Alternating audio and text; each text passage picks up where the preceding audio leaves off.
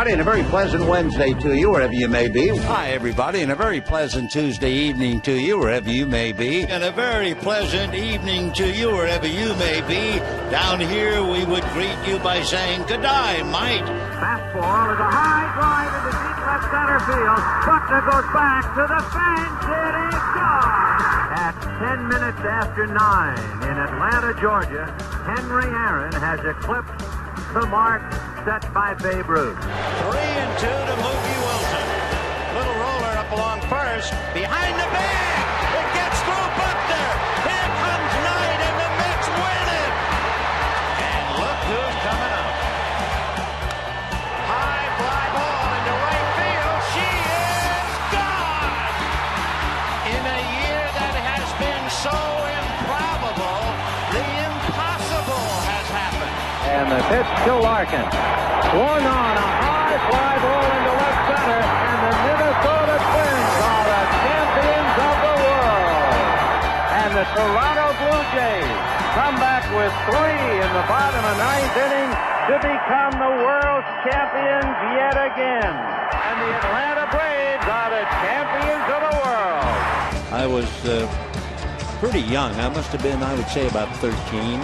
And there he was, the way you would imagine him. There was Babe Ruth. And I can see and hear him now. Just a minute, just a minute. And he reached into one of the side pockets of that camel hair coat, and he took out what I would say was a stack of business cards. They were blank on one side, and on the other side was a stamped Babe Ruth signature. He just handed out the business card. And you might say, did you get one? You bet I did. Hi, I'm Vin Scully, and as you may or may not know, I've spent more than half my life covering the Dodgers. That's a long time. And the one thing I've learned that the Dodgers, bless them, have a habit of making things exciting and memorable, whether they win or lose. Sandy into his windup. Here's the pitch. Swung on and missed a perfect game. Congratulations, and of course, everybody in the baseball world thrilled over what you got. Got him swinging, and he has his no-hitter. Clayton Kershaw pitches a no-hitter, a career-high 15 strikeouts. Why me?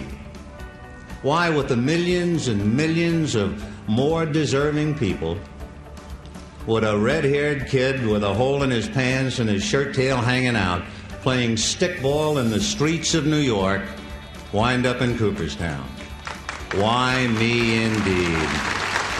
Yeah, it's been a great ride. I've enjoyed every minute of it. We still have a little ways to go. Whatever happens, I've sure been thankful for the ride. To quote Harry